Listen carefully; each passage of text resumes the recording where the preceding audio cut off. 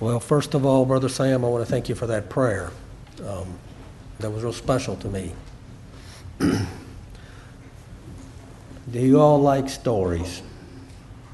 Why do children like stories? I'm not sure. I had a bad experience one time. I'd been preaching for a while, and this seasoned brother came by, and he told me, good preachers, they just stick with the word. They don't get bogged down in all this story stuff, and I felt so bad. And then after a while, I just gave up, and I said, well, you do it your way, I'll do it mine. And I make no apologies. I lead to illustrate. I just feel compelled to illustrate to get across. I don't know how else to do it, so I hope you all can forbear with me in stories. How many of you young people know about manners? You do? Pink glasses there. What's polite mean? I probably wasn't polite to call you that, but I don't know what your name is. What does polite mean?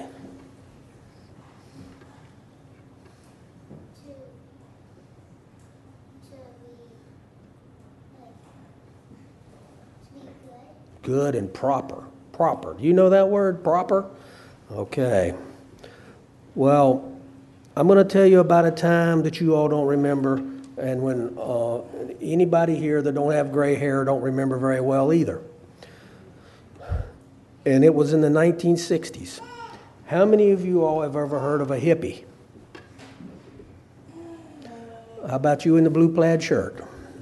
What's a hippie? Someone born in the 60s. Not quite right. How about you? What's a hippie? Have you ever seen a hippie? Okay. There was a time in the 1960s when most of you all weren't here, when all that we knew that was proper, do you know that word proper? It's what's good manners and good taste, was turned up on end, and people no longer, it was just each man for his own. There was a great upheaval in our society, and we went to school during that time. And I remember a time when I went to school when we called all of our teachers ma'am or sir. Do you all call your teachers ma'am or sir? You should. Good. Okay. And I remember there was one boy who liked to fight. He was always picking a fight. His name was Greg Williams. And one day, the recruiting officer from the Army came and took Greg Williams. And they sent him to Vietnam, and they said, if you want to fight, then we have a place for you. There was structure and order. And a lot of that is gone from our society. So the things that people are taught in school and the way that people live is much different in the last 40 to 60 years. How many of you how about you right here? What is an uncle? Do you know what an uncle is? Do you have uncles? Who are they?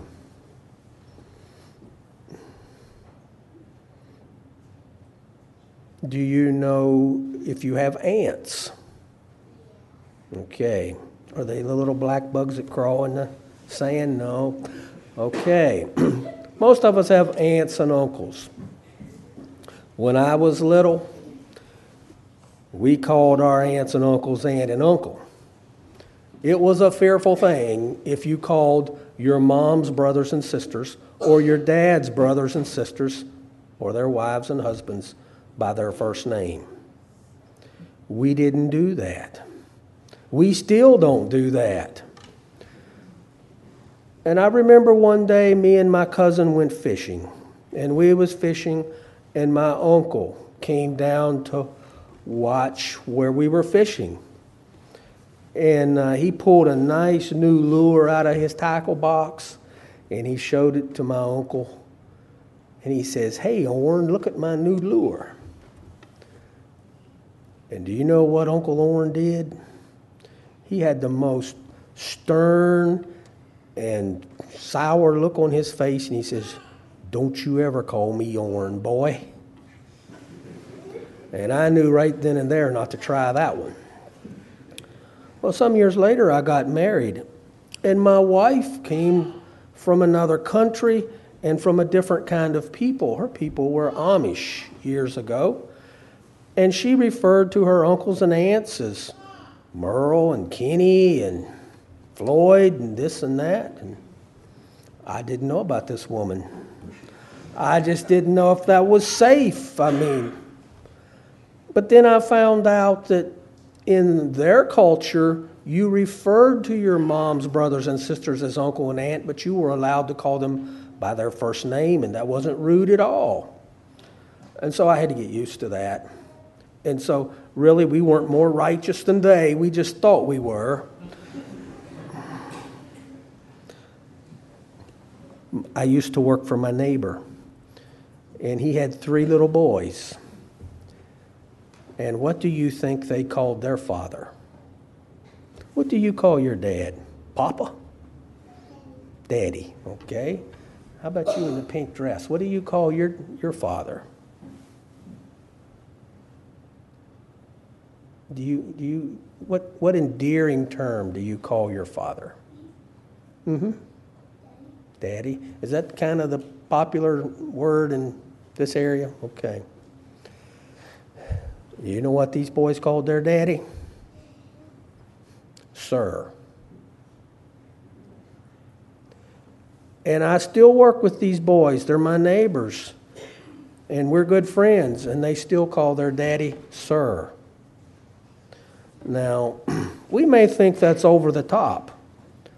But there's a certain respect there that they understand in their family.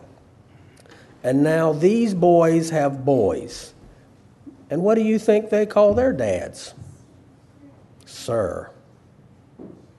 And so family customs and family traditions are passed down.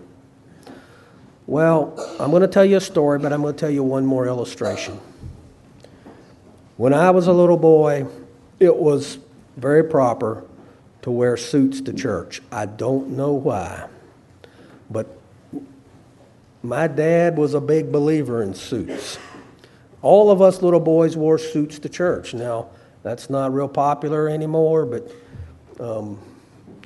we wore suits to church. And one time, a man from West Virginia came to live with us. And he came from across the mountain, and his family was quite poor. And they had never gotten out across the mountains and never went to town very much. And his name was Bobby Hedrick. And Bobby came to live with us, and he was very shy and very bashful because he didn't feel comfortable living where there was lots of people and towns and lots of cars. And he stayed in his room a lot, and we would eat supper, and he didn't talk. He was very bashful. But my father invited him to go to church with us, and he said he would. Now remember, my dad was a big believer in suit coats. Us little boys, we all had them. And I remember him coming up the steps one Sunday morning. We was getting ready to go to church, and he said, "Boys, Bobby is going along to church with us. Would y'all just wear a pair of blue jeans and a flannel shirt?" And we said, "Yes." Now, maybe you all can't grasp that, but my dad taught us something, that it was more important to be polite to Bobby Hedrick than it was to be proper, what he thought was proper in church. Now, don't worry, when Bobby left, suits came back on, but I want to read you a story.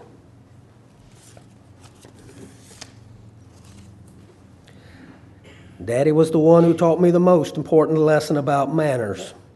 It seems strange now, for certainly Mama was the person long on etiquette in our family.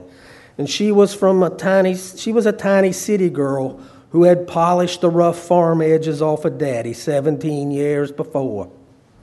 And though she had not managed to rid him of his beloved aunt, she had helped him fit into urban life in St. Louis, at least until he'd saved enough money to buy a parcel of the Ozark Mountain acreage in Missouri.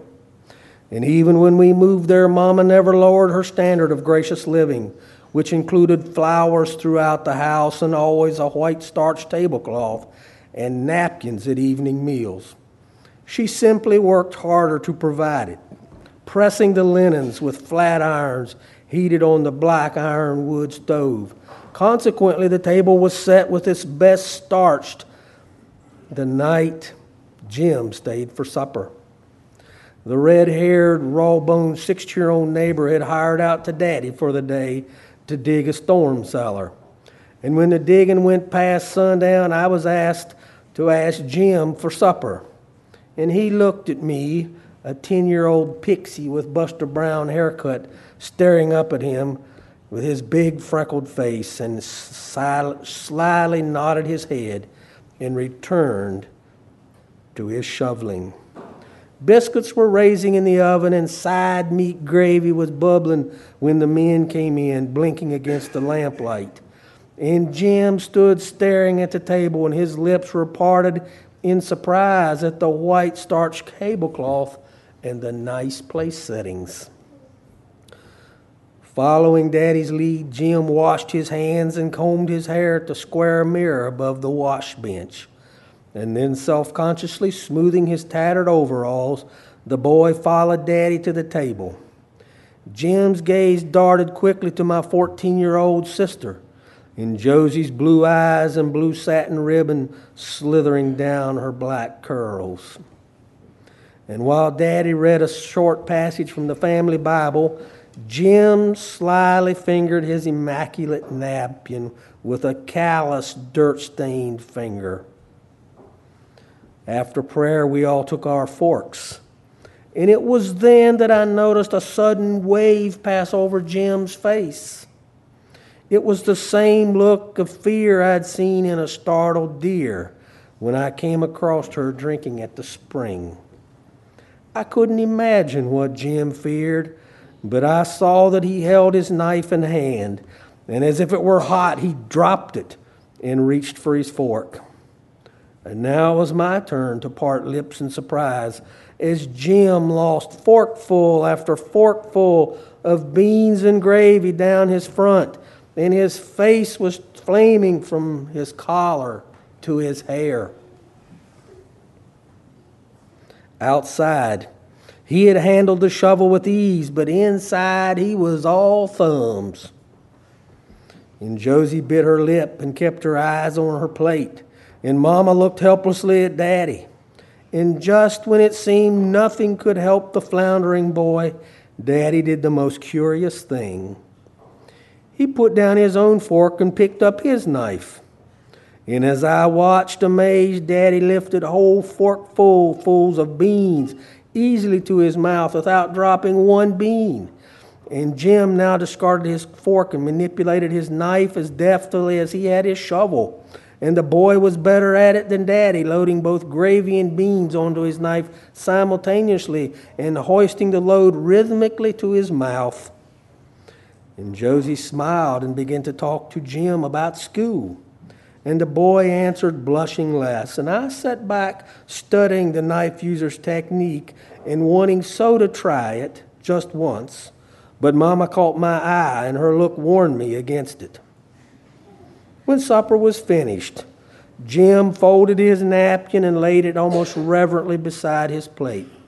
"Ma'am," he said, looking at Mama fully, "them was the best biscuits I ever ate. But it takes that sorghum molasses my pa makes to do right by them biscuits." And he got up and moved toward the door and then turned back. "And I aim to bring y'all some next time I come." "Why, thank you, Jim. I'll be looking forward to that." And when he had gone, Mama turned to Daddy. "Frank," she said, looking at him proudly, "you were wonderful." "None of that," Daddy replied, turning away the praise in his ho-hum voice. "There ain't nothing more to good manners than making the other person feel at ease." Okay. Sometimes we have to do things different than the way we do them at home or in Gladys to make other people feel at ease. Okay, you can go back to your mom and dad. Again this evening, consider it an honor and a privilege to be here. Tomorrow evening, I'd like to talk to you about raising citrus and orchids. And so you can come for that. This evening, I want to talk called to be saints, and I want to deal a little bit about personal sins, or maybe things sometimes we consider respectable sins. What is a saint? Are you and I saints?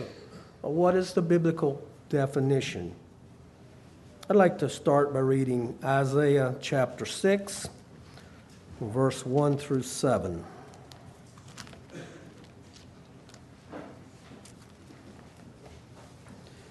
Familiar passage. In the year that King Uzziah died, I saw also the Lord sitting upon the throne, high and lifted up, and his train filled the temple. And above it stood the seraphims. Each one had 6 wings.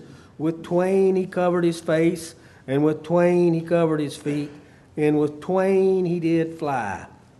And one cried unto another and said, Holy, holy, holy is the Lord of hosts. The whole earth is full of his glory.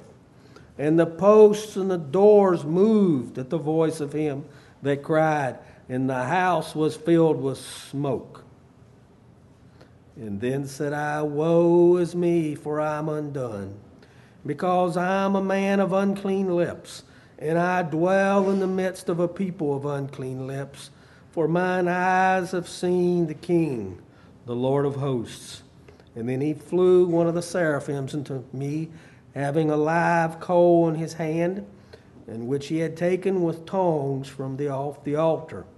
And he laid it on my mouth and said, Lo, this hath touched thy lips, and thine iniquity is taken away, and thy sin is purged.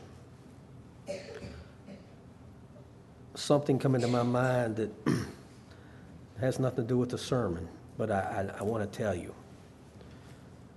It talked about the temple being filled with smoke. How many of you all have ever heard or remember Marcus Lynn from Oregon? Marcus Lynn. He was quite a Bible teacher, and he taught at Western High School, and he wrote a commentary on Romans, and I went to give one to a friend, and so I went on Amazon, and it costs hundreds of dollars. And so they're out of print, and quite a collector's item if you have one. Marcus Lynn told this story to me one time, and he talked about smoke. Smoke represents what? The wrath of God. And he said, whenever the Bible's talking about smoke, it's talking about the wrath of God. And he told about a suit coat that his dad bought, must have been back in the 1800s or early 1900s, because Marcus Lynn was an elderly man, and he's passed away quite a while. And then into this little pocket here, I don't know what it's for, but on that pocket was embroidered a little saying.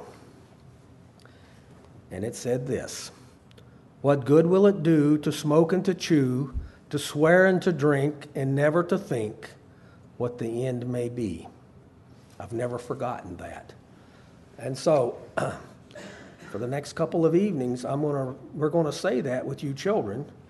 And I want you to be able to say that. And even though it's not written on your suit coat, because y'all don't wear them anymore, I want it written on your heart. What good will it do to smoke and to chew, to swear and to drink, and never to think what the end may be?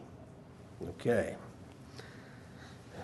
As I was preparing for this sermon this morning, I was reminded again, after reading this passage from Isaiah, what a sinful and helplessly wicked person I am, and how even my greatest efforts fall far short of God's holy and perfect standard.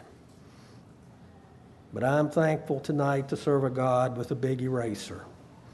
And we talked last night about God's work in us and how he accepts us and forgives us, and he even calls us his sons. And so what a privilege that is this evening. You know, in the Old Testament, we have the story of God trying to take Israel out of Egypt and take them to the Promised Land. But so much of the time, God was trying to get Egypt out of Israel. And so sometimes it's easier to move the people to a new country than it is to get the country or the world out of their heart. I'd like to read Deuteronomy chapter 10, verse 12 and 13. And now, Israel, what does the Lord your God ask of you but to fear the Lord your God, to walk in all his ways, to love him, to serve the Lord your God with all of your heart and all of your soul, and to observe the Lord's commands and decrees that I am giving you today for your own good. Here we have a summary of God's will and desire for his people, to fear him, to walk in his ways, to love him, and to serve him. Why? It's for your own good. Not much has changed. God still expects the same for us today. And yet sometimes it seems as though those that call themselves Christian or evangelical or born again, there's not much righteousness, not much evidence of a righteous life in them. There's the righteous life that God requires for honor and glory to him and for entrance into heaven. There seems to be little evidence of it. We're familiar with the verse in Jeremiah chapter 17. The heart is deceitful above all things. And then in the New American Standard it says this: the heart is more deceitful than all else and desperately sick. You know, if your heart is sick, boy, you get to ER and they slip that nitroglycerin under your tongue and they try to get you going. But sometimes we don't seem to be so concerned about our spiritual heart and the things that trouble it and the things that take us away from God. And then in verse 10, I, the Lord, search the heart. I test the mind according to his ways and according to the results of his deeds. God knows. We can't hide anything from God. God knows the thoughts and our intentions. I don't want to go into a great discourse this evening on faith versus works. That's not the point of my message. But I'd like to have each one of us allow God's Spirit to work in our own hearts and lives as we follow the instructions given in 1 Corinthians 11, verse 28, where it says, but let each one examine himself. I'm not going to examine you. You examine yourself. You all remember Brother Ron Shantz. He's the father-in-law of Krista. And I said, Brother Ron, y'all still teach Bible school up at Maranatha? He said, no, sir, I hated it. And I said, well, why? What was wrong? He says, I don't like grading papers. I don't either. That's a real downer at Bible school. I don't mind to teach, and I don't mind lunchtime, but I don't like grading papers. And he says, Brother Ron says, I will preach, and you grade yourself. And I like that. And I want to do that this evening. I will share with you what I feel God has laid on my heart, but you grade yourself. Search me, O God, and know my heart. Try me and see if there's any wicked way in me, and lead me into the way everlasting. You know, David wrote that, but did he really need to? God already knew his heart. God knows your and my heart. A few summers ago, my late cousin, Daryl Brubaker, and I went to the mountains to go fishing. And he was in the last stages of cancer, but he said, yeah, he thinks he feels good enough to go along. And I knew this would be one of our last times together, and we'd been best buds forever.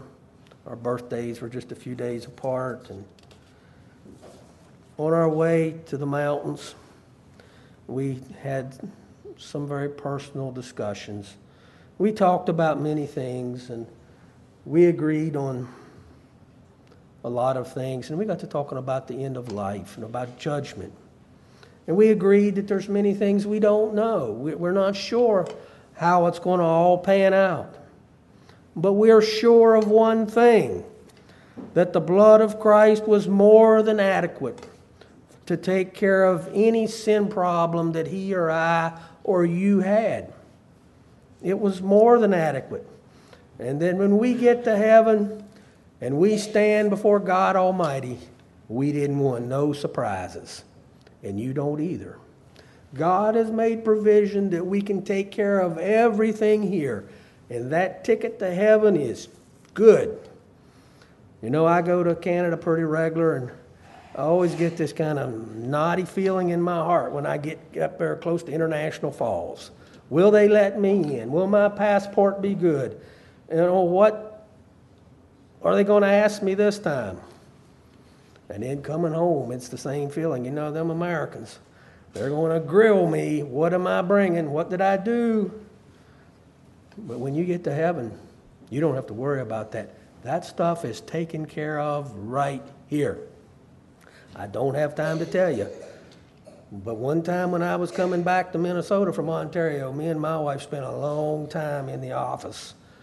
And it wasn't any fun. When I get to heaven, it ain't going to be like that. I took care of it here.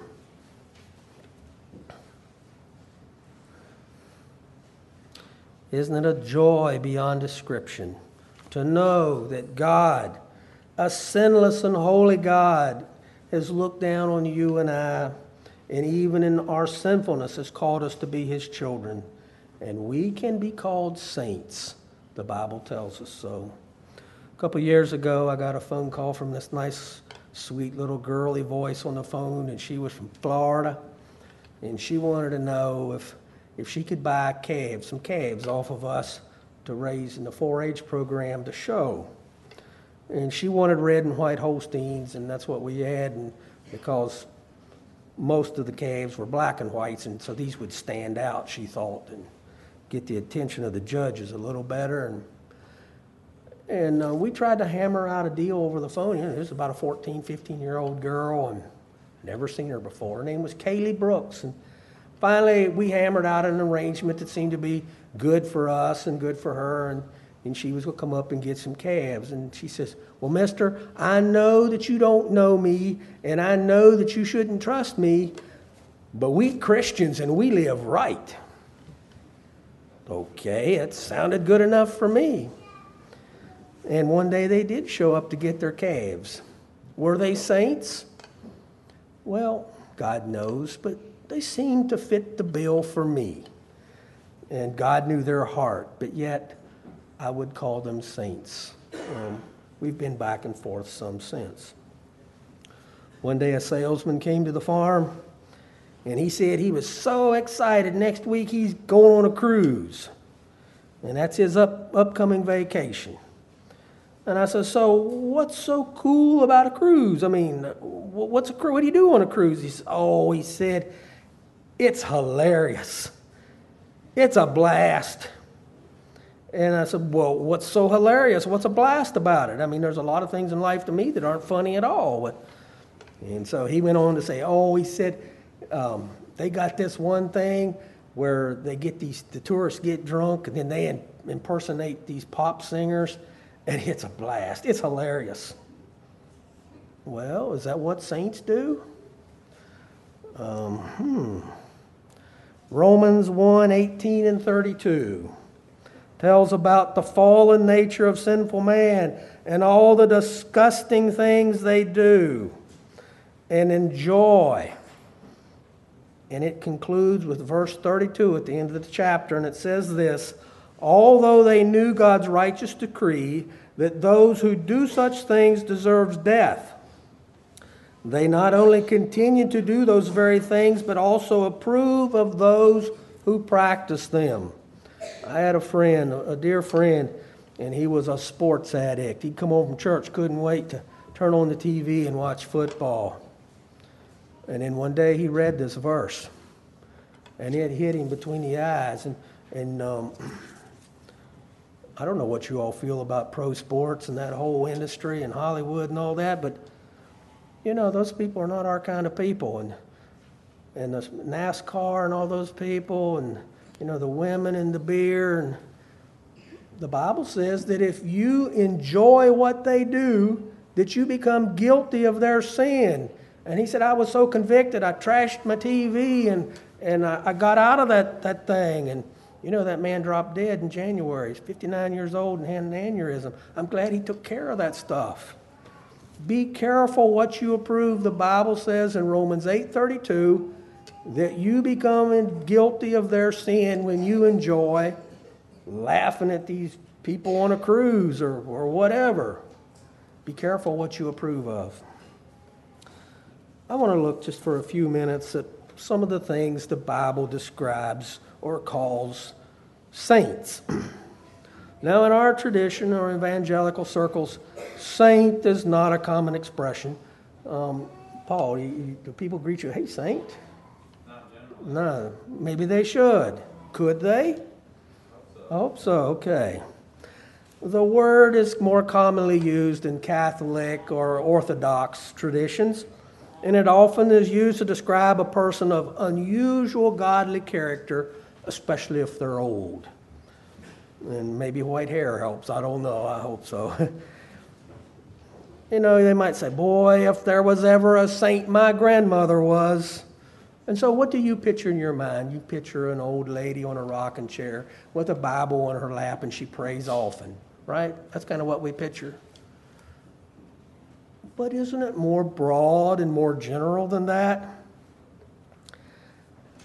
1 Corinthians chapter 1, verse 2, and 2 Corinthians chapter 2, verse 1.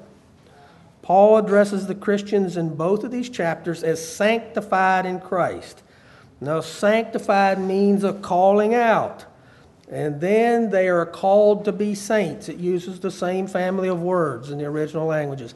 I'm not a big Greek, Hebrew guy. I tend to think we have reliable translations. Some people are interested in that, and God bless you. I'm just not that ingenious. But this is the same, sanctified and saint, are from the same word language. Titus 2:14 and 1 Corinthians 6:19 and 20 teach us that we have to have been redeemed from lawlessness, purified for good works, and we are not our own, but we were bought with a price.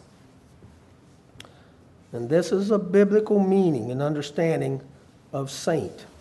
This concept that started in the 1960s, for those of us who remember, if it feels good, do it, that doesn't cut it. That's not what saints are. There is a requirement to be a saint. Many things in life are not hilarious. They're not funny. They're shameful. And we should feel the same way about it. A saint is not someone who no longer sins. If we are honest with ourselves, we know that nearly every waking hour we are prone to sin in thought, in word, and deed. It's our old nature that wants to blow us off course. We know the reality of that. Saints are not perfect. That's not a requirement.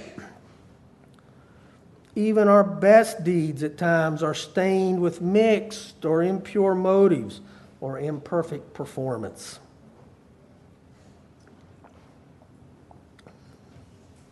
Galatians 5:17 tells us that our flesh fights or desires that which is against the Spirit of a holy God. However, an awareness of this internal struggle with our sin nature should never be used as an excuse to justify wrong behavior. Have you ever heard somebody say, boy, did I ever give him a piece of my mind? That's not scriptural. In James, it tells about the righteous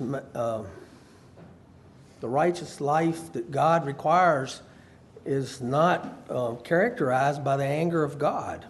And so when you give somebody a piece of your mind, that is a nature of a fallen character. Well, the Bible has one word to describe conduct that is unbecoming to a saint. It's a short word. What do you think it is, Charles? Sin. Real simple. Sin. It covers a wide range of shortcomings and wrongful acts, from gossip to adultery, impatience to murder. And yes, there are varying degrees or seriousnesses of sin, but in the final analysis, sin is sin, and the conduct is unbecoming to saints. When we sin, we break God's law. Now, is it possible to break part of God's law but keep the rest? Well, the scriptures would indicate that that's not the case, that it's seamless. When we break a part of the law, we break the whole law. God's law is not a collection of individual laws. It is a law of single, whole, one. You know, the Bible says in James that if we murder, we break God's law. And when we have corrupting speech, in Ephesians 4, we again break God's law. We've broken the whole thing. It's like if this was glass, I didn't just chip it, I broke the whole thing. That's God's law. If we gossip or lust or become used to sinful pleasure, and we choose to make these choices, at the time, the lure of that momentary pleasure is often stronger than our desire to please God, and that's why we fail. You know that little proverb that the pleasure derived, the devil tells us that the pleasure derived from committing this sin will outweigh the consequences. But as soon as we do it, we know that's not so. I can tell you from experience, way too many times. I'd like to read Galatians chapter 3, verse 10.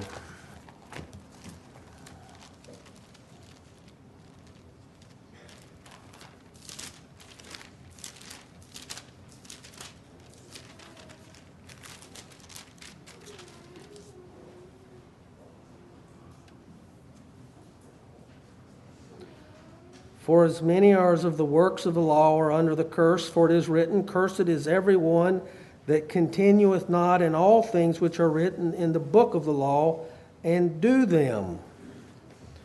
And God's standard is obedience, not performance as much, but obedience.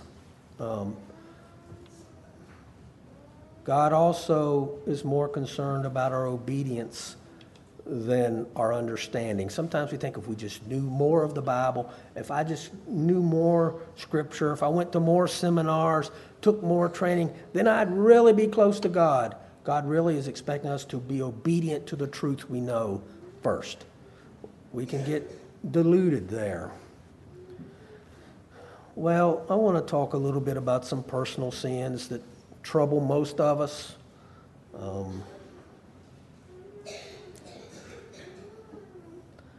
Again, I'm thankful that our sin has been dealt with. We know the story in Leviticus where we talk about the scapegoat, and Aaron put his hand on that goat's head and put all the curses and sins on that goat, and then he was released to go out into the woods and the bush. And man, what if you'd have been born that little goat? That wouldn't be a very glamorous life, would it? But it was God's way of dealing with the sins of his people at the time. And so, transgression is actually rebellion against God's authority. When I gossip, I rebel against God's authority. When I resent someone instead of forgiving him from my heart, I'm rebelling against God's authority.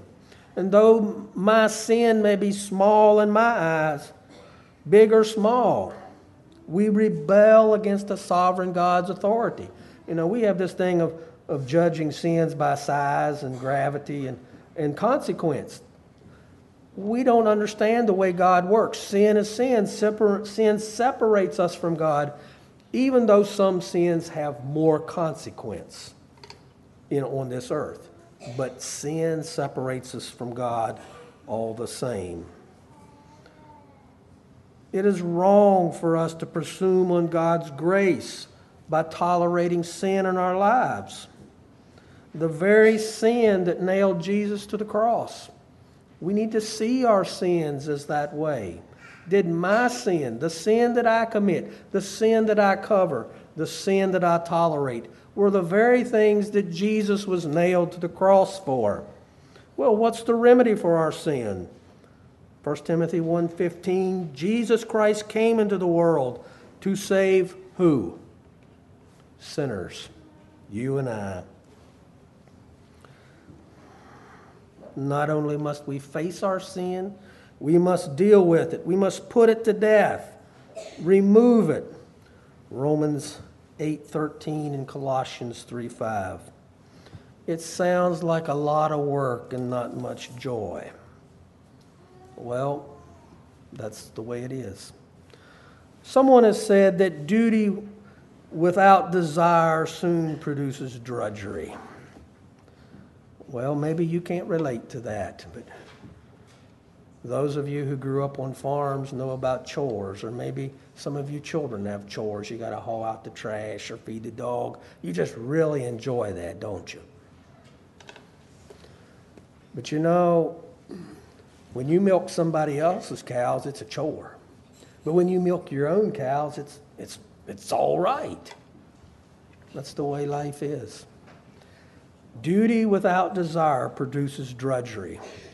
And so if you're milking for somebody else and you can learn to see that as a pleasure and a fulfillment of your life's purpose for that person, it no longer becomes a chore. Or maybe carpentering, you named the job. Life is like that. And as we affirm the truth of the gospel in our hearts and deal with sin problems in our lives, we can experience joy and fulfillment in our walk with God. It's not a chore, it's not a drudgery anymore.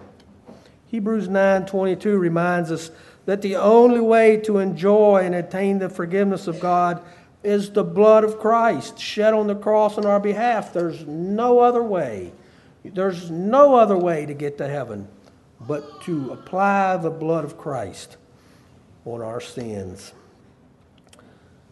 Christ promises blessings to those who are poor in spirit.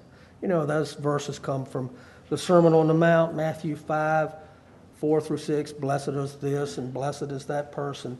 Well, what is the blessed and the poor in spirit? You know, we don't use those terms very much anymore. But that is to face up to your sin and mourn because of them. We've all met people who sin and are proud of it. And maybe your mind goes to Mr. Trump. Such an arrogant attitude towards sin. Those who mourn for their sin are those who are poor in spirit. And hopefully we've all been there. There will be fertile ground for growing fruit of the Spirit after we've been through that experience.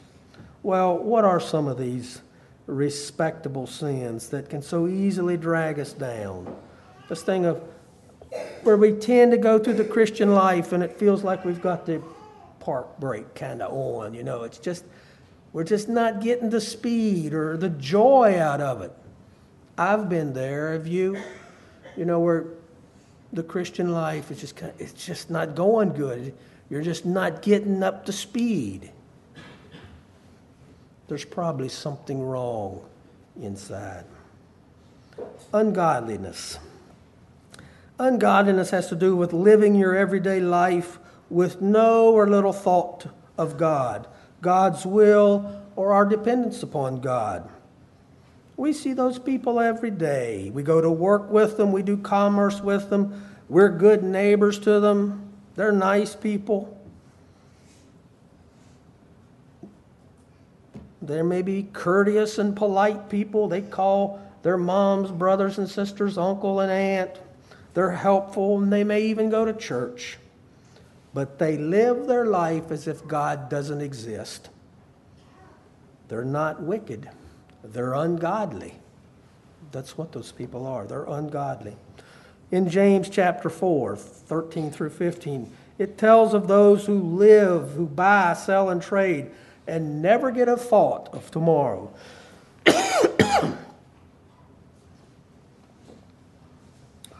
Excuse me. They don't give a thought of tomorrow or God's plan for their life. They don't say, if God wills, I'll do so and so. They're ungodly. God doesn't matter to them. You know, you and I can become like that. A low desire for spiritual things, not much interest in the work of the church. You know, we can get right comfortable running our life on our own. Thank you. Things are going pretty good. I might say a table grace, but really, God doesn't mean much to me. We become ungodly when we're those kind of people. Oh, but then when we get sick, we need money, or we find our circumstances becoming uncomfortable and our life is kind of spiraling out of control, then we need God. But why don't we need God when things are going good? You know, I tell my boys, they love the woods, they hunt, they fish, and I say, well, you need to kind of have a barometer or an indicator of your joy. Do you have the same fervor and desire to be at church Wednesday night as you do to be in the deer stand? You know, measure yourself. The deer stand's okay. I mean, I'm done with it. I already did that. Don't need to do it anymore. But you know, sometimes we can become so passionate about something that is okay and yet have a cool response, a cool desire for the things of God. That's when ungodliness sneaks in on us. Years ago, there was a couple came to our door, my wife and I, when we were living on the reservation in Sandy Lake, Ontario, and man, they had trouble. They hadn't been married very long, and they needed help. They needed help now, and we sat down and we talked to them, and we prayed with them, and they said things are better. Things feel better. And the next week, I was busy. I'd made a commitment to spend my week out on a trap line with some native fellas, and when I got back, I said to myself, you know, I'm going to go visit this couple first thing and see how they're getting along and invite them into church and see if I can get them interested in a Bible study group. And I got to their house and they didn't know me. You know, they got over their trouble and they didn't need me anymore. They didn't need God anymore, and I felt so put out. You know, they needed me. They needed God when things weren't going good, but they got over this hiccup in their marriage and, oh, we're good to go. We can be like that. At least I can. Psalm 131, verse 1 through 4. I won't take the time to read it. But God is aware of us, and He sees our every deed. He hears our every word. He knows our thoughts, and He even knows our motives. Well, there's this thing of anxiety. And if you're in business, or if you're in church leadership, whatever, there can be anxious moments. Someone has says that if you're in Christian ministry, you're always in crisis. You're either just coming out of a crisis, in the middle of a crisis, or going into a crisis. Well, I trust your church isn't that way, but too many churches are. And church leadership is a huge responsibility. And sometimes we can become anxious. Or, I don't know about y'all, but the price of milk just really went down the tubes for us. And we have commitments, and we can be anxious, and on and on. President Eisenhower says this, and I think it's quite eloquent. Prayer gives us the courage to make the decisions we must make in time of crisis, and the confidence to leave the result to God.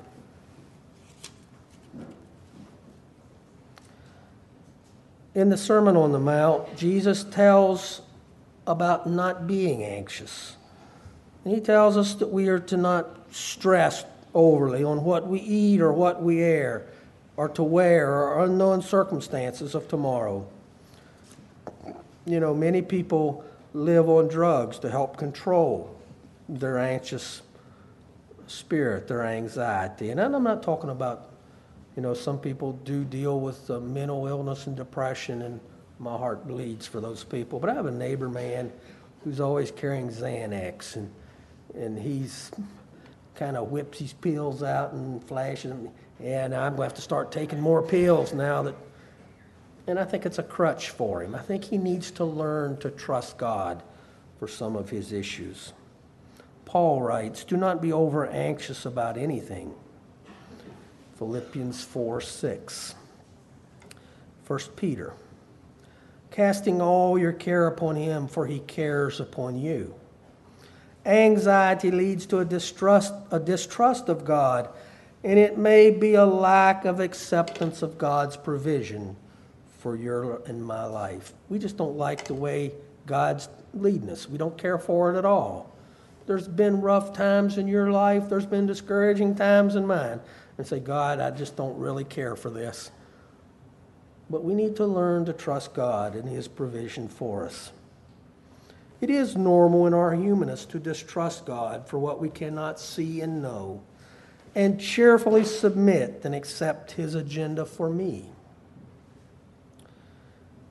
John Newton wrote this, how happy are they who can resign all to him and see his hand in every dispensation and believe that he chooses better for them than they could possibly choose for themselves. And I know there's probably some of you here who've been through tremendous heartache. We wouldn't have chosen that. But I believe what John Newton is saying is God chose that for a reason, to bring about purity and growth in your life. Can we accept that? And along with anxiety is worry, things that keep you awake at night. Sometimes we realize that there's nothing we can do about it, and then we find release. I had a man that told me, I keep little pieces of paper in my pocket, and some people put their stuff on their smartphone. I just still stick with the paper, but he said at night he takes all the little papers out of his pocket, and he has a nail driven into his bedpost with the head off and sharpened on one end, and he goes through his papers, and some of them he throws in the trash, and he stuffs the rest of them on the bedpost, and then he goes to sleep. And then in the morning, he gets up and he picks the papers off the nail, and he goes through them, and then some of them more still go in the trash. They took care of themselves during the night. And then the ones that haven't, he sticks back in his pocket and carries them that day. Well, that's pretty cool, but I try that, but sometimes papers get back in my pocket that I wished I could throw in the trash. You know that feeling. Well, there's discontent. An attitude may be triggered by unchanging circumstances that becomes trials to our faith. An unfulfilling or low-paying job. You're milking cows for somebody, or working in a greenhouse, and it's just drudgery. And I'm not knocking milking cows. That's just what we do, and people think it's just awful. An unfulfilling or low-paying job. Singleness well into midlife and beyond. An inability to bear children, or an unhappy marriage. Physical disabilities or continual poor health. Discontentment can often lead to resentment or bitterness towards God and or other people. Psalm 139:16 would indicate that God wrote things in his book about us, how long we would live and where he wants us to be and what he has for us to do a long time ago. I have an anonymous poem here. Lord, I am willing to receive what you give, to lack what you withhold, and relinquish what you take. And the grace of God will sustain you. And I think as we are able to do those things, It's a maturing effect in our Christian life. Well, we have pride. Luke 18 talks about the Pharisees and the tax collector, and we know that story. In verse 11 it says, God, I thank you that I'm not like that other men, robbers and evildoers, adulterers, and even like this tax collector. When we condemn others, we easily fall victim to some self-righteous attitude.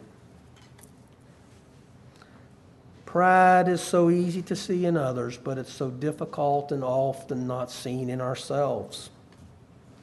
David writes, surely I was sinful at birth.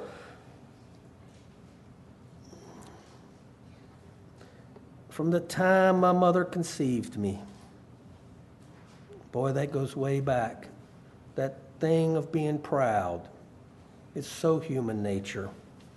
How can we claim a superior moral high ground when only by the grace of God we were all rescued from a depraved and sinful lifestyle?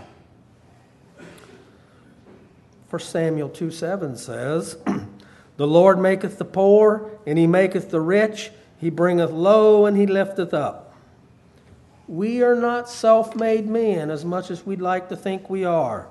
We didn't pull ourselves up by our own bootstraps. All that you have and all that you are is a gift from God, and we need to remember that. We are here. Our intellect, our skills, our talents, our health, and our abilities, all came from God, and we need to remember that. I think that there's 3 periods of arrogance in most every man's life. And so, ladies, don't pile on. I'm going to tell them. When a young fella's 16 years old, what he doesn't mow wouldn't make a very big book. He's pretty clever when he's 16.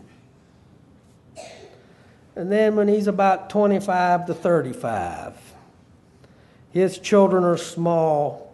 They're dependent on him as their father. They're all sitting down the bench from him, and if they misbehave, he taps them on the head. And he may take them home, and he may need to paddle them, and they go to bed, and life is good.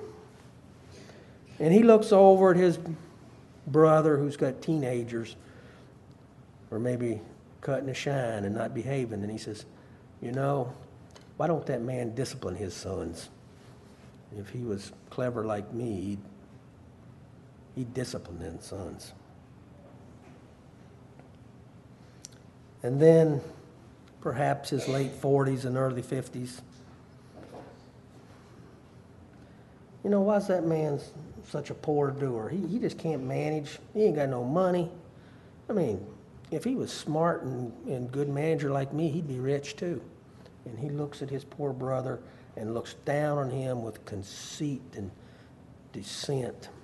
And he's arrogant and proud. I see that happening all the time. And please don't fall into that trap. God has called a place for each of us in different vocations and different economic levels. If life has been good for you, it's only by the grace of God. It isn't because you've been so good. Mothers, your pride can be displayed in your children among many other ways. Is it so important to you that your child is the first to walk, the first to talk, the first to read, and of course, ace the preschool test? Or even know how the other children scored in comparison to your child? When we had children going to school, that was a big deal. Boy, some moms had to know if their child had the highest score. And that's pride. And it's not just for mothers. I had an acquaintance one time, and he kept telling about his boys' sports achievements and how he'd won so many prizes and trophies, and he went on and on about this boy, and what an accomplishment. You'd have thought he won the triathlon at the Olympics or something. And the dad was a terrible bore, and the boy was a bear to be around.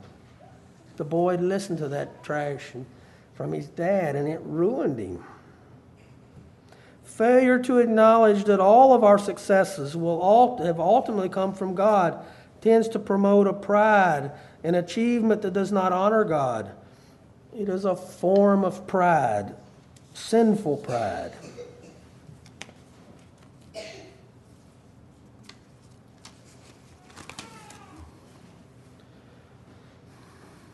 Sometimes there's a pride that keeps us from doing what we ought to know, and that's a social pride. I can think in my childhood of a girl in my early youth years that was a sweet girl. I'm sure she was. I don't really know her that well.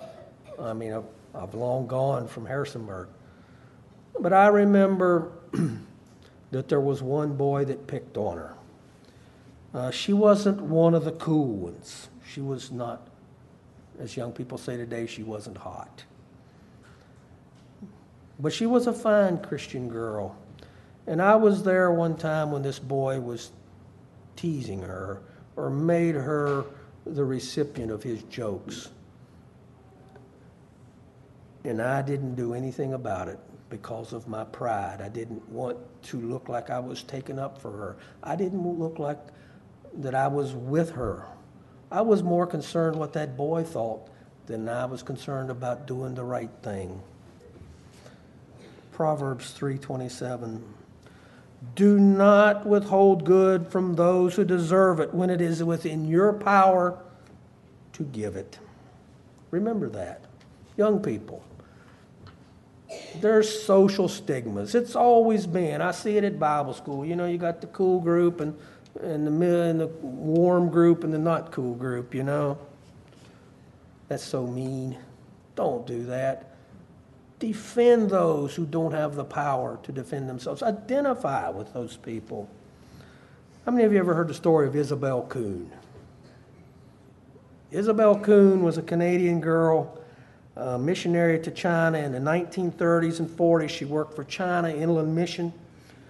And my wife we started reading missionary biographies to our children when they were 10, 12 years old in our family devotions. And over a period of years, she's collected about 40 of them from Youth with a Mission prints them.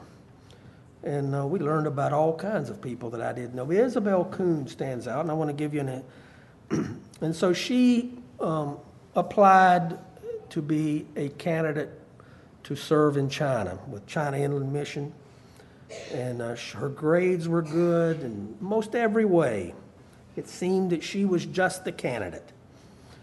And so she went before the mission board of China Inland Mission in Toronto for her interview, and she met with the people, and they asked her to leave the room, and then they called her back in to give her the results of their decision. And finally, Mr. Brownlee called Bell back into the room and began a stern summation of the council's deliberation.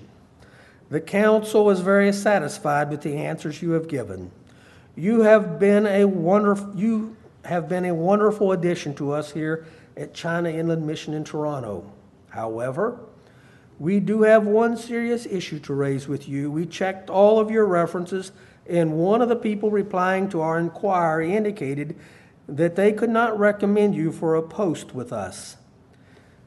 Bell looked blankly from one council member's face to the next, hardly able to take in what she was hearing. Did this mean that she would be rejected from serving with the mission? And Mr. Brownlee continued. The person in question has said that you are proud, disobedient, and most likely in turn into a troublemaker. This person has known you for a long time, and we don't feel that we can totally ignore this person's input. Who is it? Bell asked, her throat dry and raspy. We cannot tell you, Mr. Brownlee replied. We never say who said what, because we want our references to feel free to be completely honest. But I feel that I need to point out to you how difficult the forenamed qualities would make your life and the lives of others around you on the mission field. Belle dropped her head in dismay as Mr. Brownlee spent the next hour lecturing her on cases of missionaries who had caused problems overseas. And when she wrote to her friend from Moody Bible Institute, explained to him how unfairly she had been treated, his reply to her letter was a surprise. Belle, you need to think of it differently. If someone had accused me of those traits, I would have answered, Amen, brother, you haven't been told the half of it.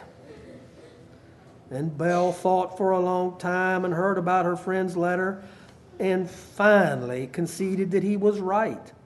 Perhaps other people saw things in her that she did not see in herself. What was she trying to hide? And eventually she would run into some difficulty on the mission field. Everyone did, and pride might well rear its head within her. Perhaps it was better to agree with the reference writer than to argue the matter. This new attitude liberated Belle from resentment, and she felt relaxed, leaving the matter to God to sort out. And in His time and in His way, she told herself she would make it to China. And she did.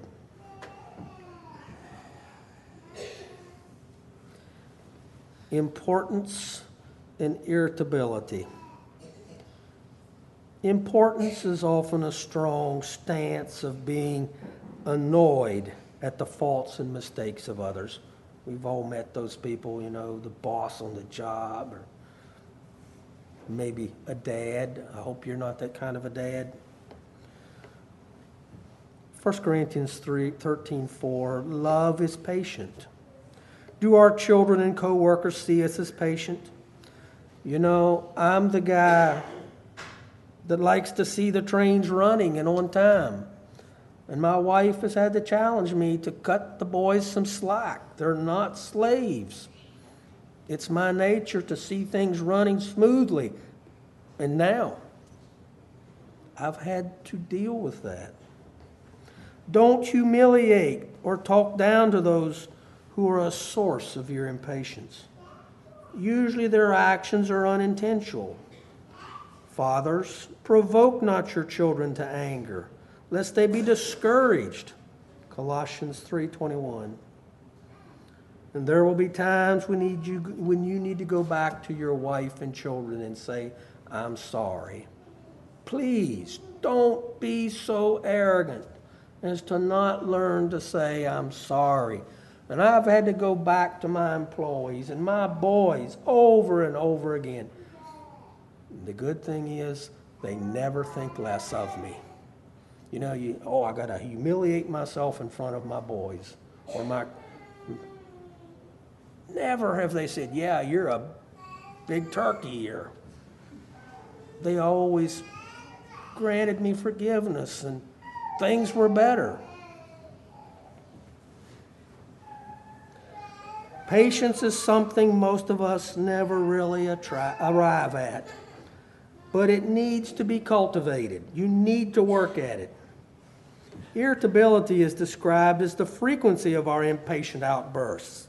The slightest provocation can set you off. You know those kind of people.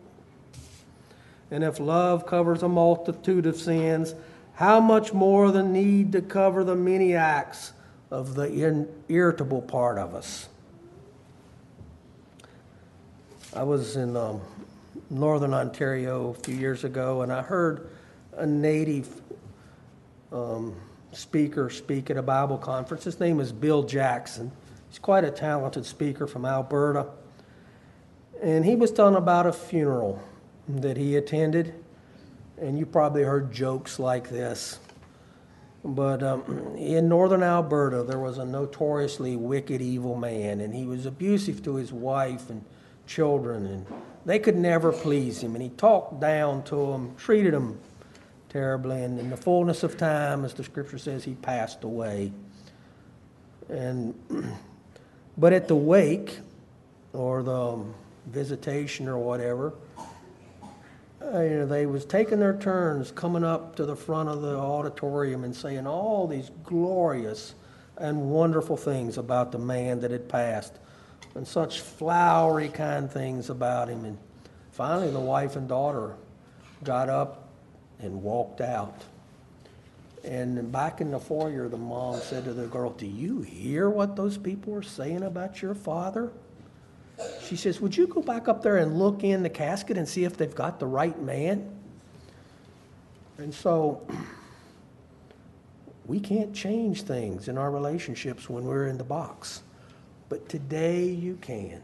The people that you've hurt, the people that you take for granted, the people that you're irritable with, apologize and make it right today. Well, then there's critical and judgmental attitudes.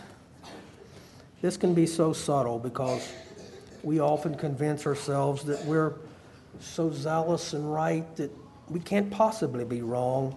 And we equate our opinions right up there with Scripture and the truth. You know, we've got it figured out. I read a quote in a farm magazine, and it says this: "He was often wrong, but never unsure." That is so descriptive of so many people. You know, the more wrong they are, the more they try to convince themselves that they're right. I have a story I'd like to tell you, but I'll have to pass. I just don't have time. It is so easy to become judgmental towards anyone whose opinion is different than ours. It is easy to hide under the cloak of Christian convictions. You know, they play that trump card. You know, I'll be offended. Really? They just want to put you in your place. It is easy for all of us to judge. Romans 14:4 says, "Who are we to pass judgment on another?" But when we practice it ourselves, we often become critical of others. To speak in a disparaging manner, we often speak about people that way. It's one thing to talk about your cows that way, but don't talk about people in a disparaging way. Do we continually find fault with others, members of our own church and family, those whose opinions are different from ours? We need to be careful. And then finally, envy and jealousy. Envy is the painful awareness of an advantage enjoyed by somebody else. I want what he doesn't have. We want the same things, and our envy is usually just directed at those who are much like us: a job, a skill, a talent, or a friendship. Most envy can be boiled down to the fact that someone is getting the attention that I want. Romans 1 and Galatians 5 both mention how grievous this sin is. It's a serious sin. Jealousy is an intolerance to rivalry. You know the story about King Saul and David. You know, David killed his thousands and King Saul just a handful, or however it went. Saul struck down his thousands and David his 10,000s. Jealousy often happens when we've been blessed in a certain gift or ministry, and then someone comes along and outperforms us. I always get a little scared when I hear about some evangelist that was just so awesome, and then I get asked to go to their church, and oh my. But am I jealous? Do I want the acclaim that that person has? We tend to be that way. We don't naturally want someone to experience the blessing in God that we think that we should enjoy. When we spend a lot of emotional energy on energy and jealousy, we lose sight of what God wants to do through our lives. And then it becomes controlling or a rivalry. And this is often a habit of viewing others as rivals, and we are competing against them instead of them being our brothers in the church. And this is so common in church problems and church leadership, where there's a power struggle in the ministry, and then it spills down into the pew. And I think most church issues start in the leadership and not in the pew. I really feel there's a lot of jealousy and envy sometimes over gifting or ability. Well, tonight, it's wonderful that God can bless each of us in the way that we can be relieved of all of these things. You know, some people like to dominate relationships and put power and pressure on others, and it's so disruptive to church life. But God has made a way where we can all be together at the foot of the cross, and we can all be equal and have good opinions of others. And I've talked about a few things tonight that are common to all of us, sins that plague us, sins that struggle us, anger, the tongue, or some things I haven't talked about, self-control. The list goes on. It's time to close. But I told you at the outstart this evening that I am reminded again of my sinfulness, my shortcomings, and I've failed many times. My heart is always blessed when we sing that song, verse 3 of When Peace Like a River. I feel at times that song was written just for me. My sin, oh, the bliss of this glorious thought, my sin, not in part but the whole, is nailed to the cross, and I bear it no more. Praise the Lord, O my soul. And so this evening, I ask, have you been to Jesus with your sin problem? Have you accepted the blood and his death for your sins? Some years ago, I had a boy, his name is Joel, was going to Nicaragua, and the requirements were a little stricter back then than they are now, because our second son didn't have to go through this. And for his application to get his visa to enter Nicaragua, he had to have a background check, a criminal check. And so he was at Heritage Bible School, and so he came home. He got permission from Mr. Galen to come, and I had an appointment with the county sheriff. And so we rode over there, and we went to the little window there where the ladies work in the office, and they said, well, what do you want? And I said, well, my son needs a background check and a certification. And she says, well, I don't know. We don't do that here, I don't think. And they kind of hemmy-hawed around, and here come down the hall. If it wasn't Sheriff Ed Darnell, the real and proper duly elected sheriff of Bamberg County. And he come up to us and says, what do y'all want? And Joel says, well, he was being a little intimidated. Here's this big man with these guns and all of his stuff. And he says, well, I need a criminal check. Oh, well, you can't get that here. You got to go to Columbia to get that. And he said, well, what do you need that for? Where are you going? And of course, my boy, he was trying to be a good witness, but he was a little scared, and he's, well, I'm fixing to go to Nicaragua as a missionary. And Sheriff, he slapped him on the back. God bless you, boy. Oh, I'm just so happy for you, and I wish you the Lord's will. And, and he says, hey, one of my deputies, would you come over here? This boy needs a background check. Would you get one of the cruisers ready, fill it up with gas, and would you carry him up to Columbia and help him get his paperwork and then bring him home? And I said, well, thank you, Sheriff. I really appreciate that, but he's supposed to be back in class at Bible school here this afternoon. It's not going to work out. But I want you to know that while Sheriff Darnell can get my son to Columbia, he can't get him to heaven. Sheriff Darnell has the same sin problem that you and I have. Only the blood of Christ can take care of your and my sin problem. Maybe it's those little hidden secret sins that you have in your life. Maybe you've never confessed your sins at all. Maybe you're just now coming to the age of accountability. But I want to know, you don't go to Sheriff Darnell for that. You go to Jesus.